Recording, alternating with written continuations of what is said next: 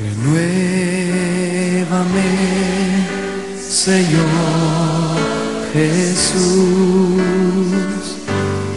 ya no quiero ser igual. Sí, Señor, renueva. En Primera de Samuel, capítulo 17, versículo 44 al 51. Conforme lo vaya encontrando, por favor, póngase de pie para más reverencia a la palabra. Así vamos a tener la lectura bíblica.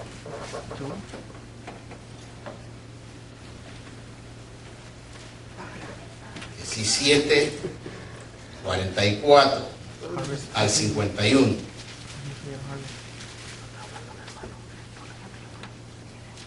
Ahí estamos, dice: dijo luego el filisteo a David: ven a mí, y daré tu carne a las aves del cielo y a las bestias del campo.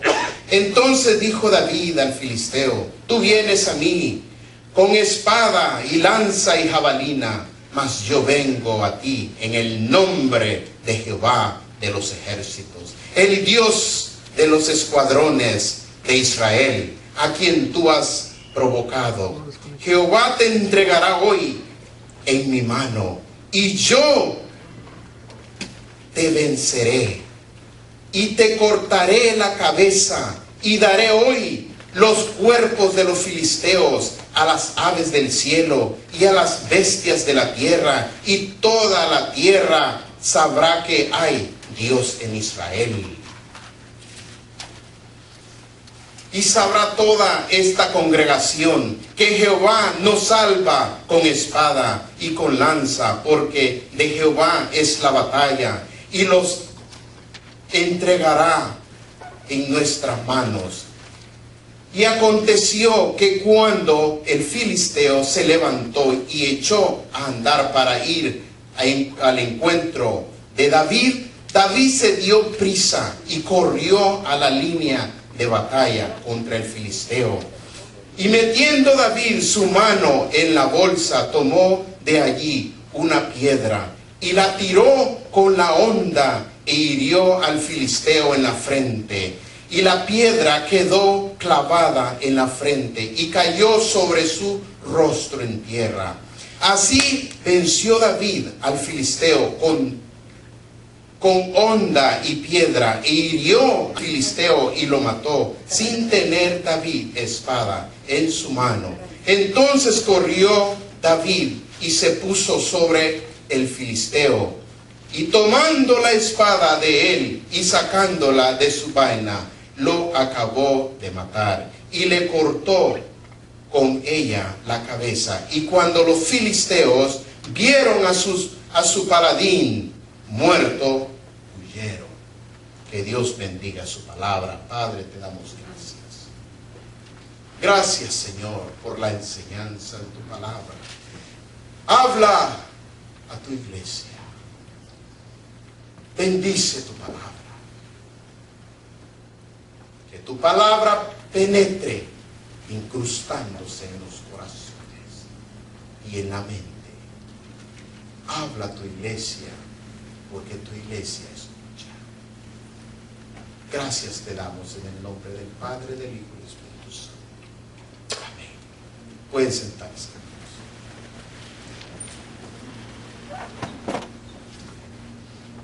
Este título, este mensaje lo titulé yo: Tumbando Gigantes. ¿Cuántos saben la palabra tumbar? Tumbar es algo que usted empuja y lo va a tumbar hacia adelante. Derribarlo, tirarlo. ¿Cuántos han tumbado algo? Por lo menos la mesa. Venciendo o siendo derrotado. Venciendo o siendo derrotado. Debemos entender que Dios nos ha llamado para vencer gigantes, pero esto no depende de Dios, sino de nosotros, en que queramos ser vencedores. Fíjese bien, Dios está ahí. Dios quiere que seamos nosotros vencedores de gigantes, pero eso depende de nosotros, si queremos nosotros derrotar gigantes. Ahora bien, pero fíjese bien, echando mano de lo que Dios nos ha dado, podemos nosotros vencer gigantes. Ahora bien, en la introducción, David se enfrentó a un gigante. Un gigante, un hombre más poderoso, físicamente podría haber sido más fuerte y poderoso que él. A muchos había acobardado ya, a muchos había hecho correr, muchos se habían ido a esconder, incluyendo al mismo rey de Israel. A muchos había acobardado, porque cuando salía este gigante y gritaba y desataba los escuadrones de Israel, la gente no hallaba por dónde correr. Corrían como grillos y buscaban dónde meterse cada uno. Pero el poder de Dios estaba ahí. El poder de Dios estaba ahí.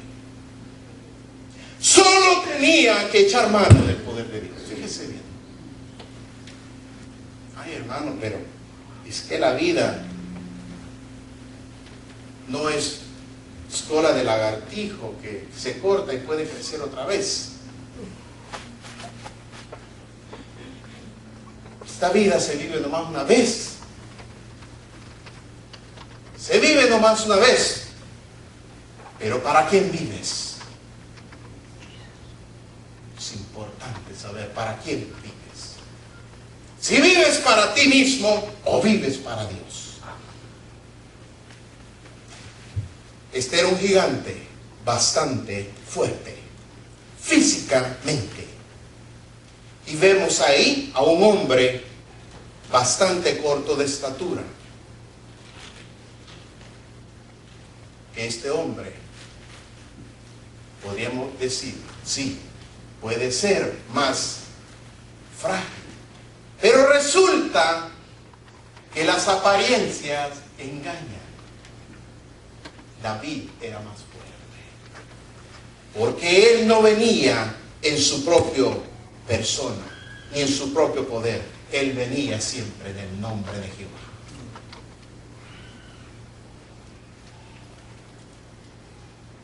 ¿Dónde está el que confía en el poder de su propia fuerza? ¿Dónde está? Se desaparecen, se desintegran, se van, no existen. La palabra de Dios dice en San Juan 15:5, porque separados de mí, nada podéis hacer.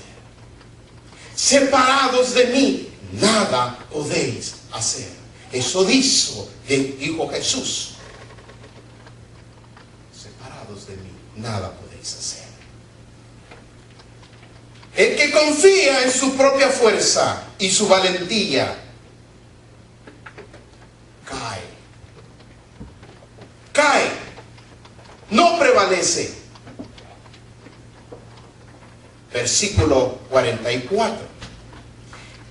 El gigante le dice,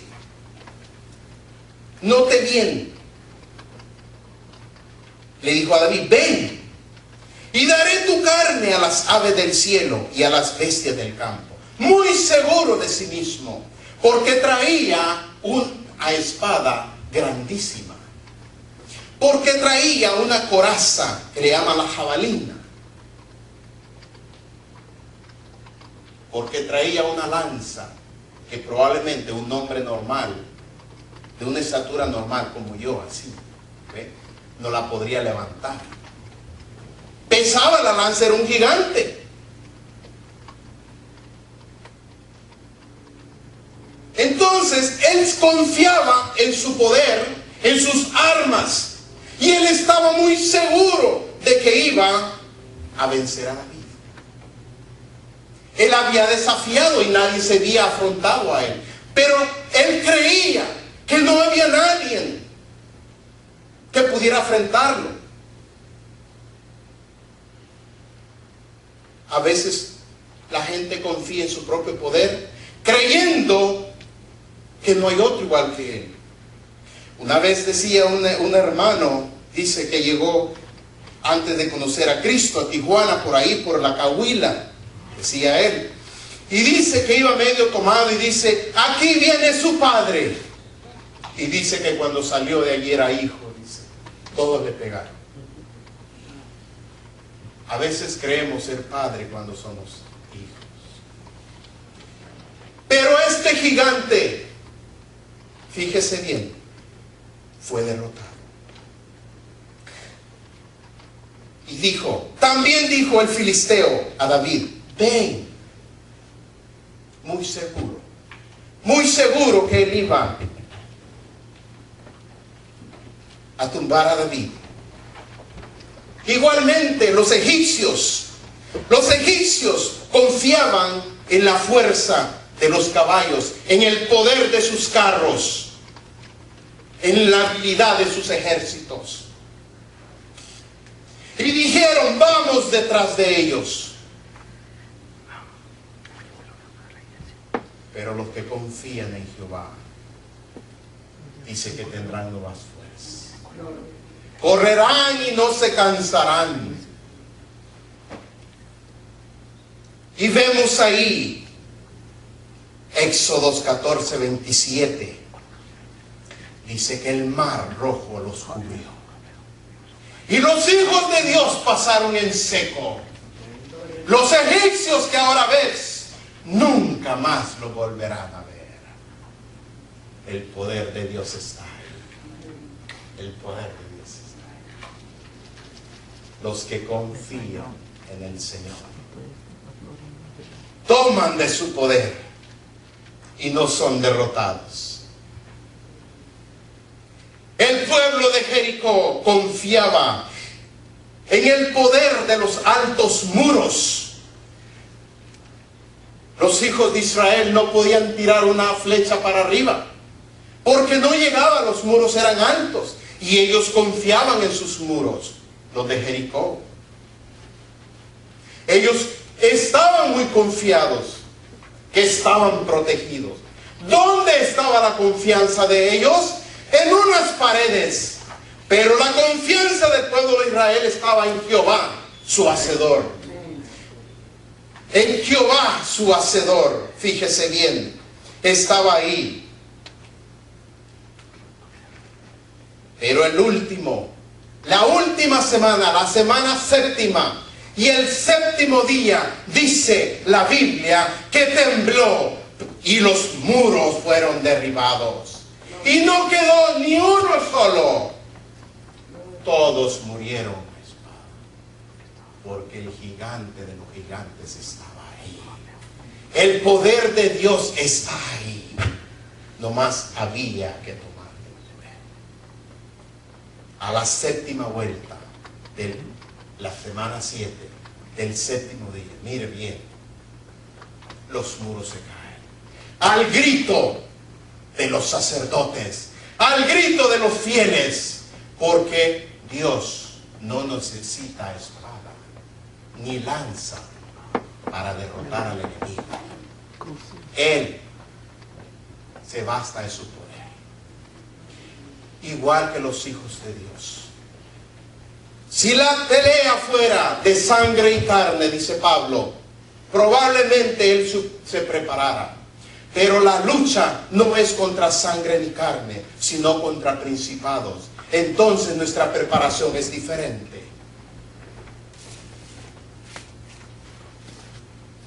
Confía en el Señor.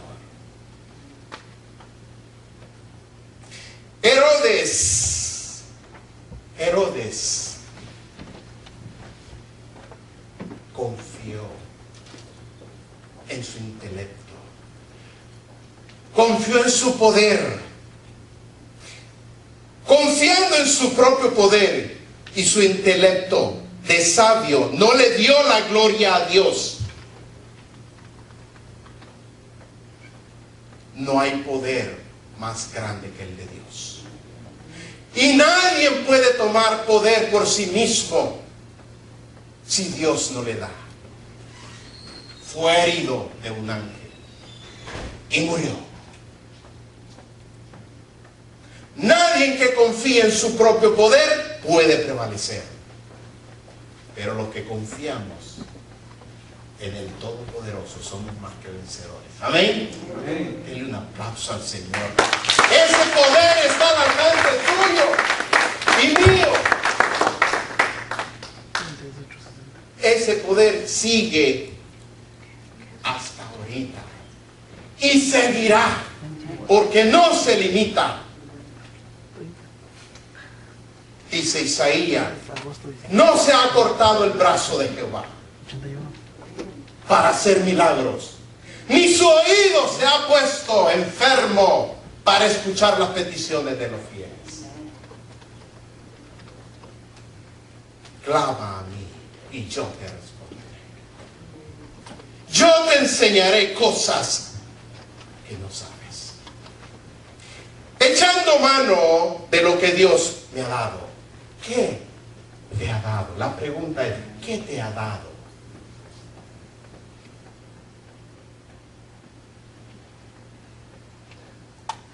El que confía en el poder de Dios sale vencedor. ¿Confía en el poder de Dios? Vas a ser un vencedor. Hasta ahora Dios no ha perdido una batalla.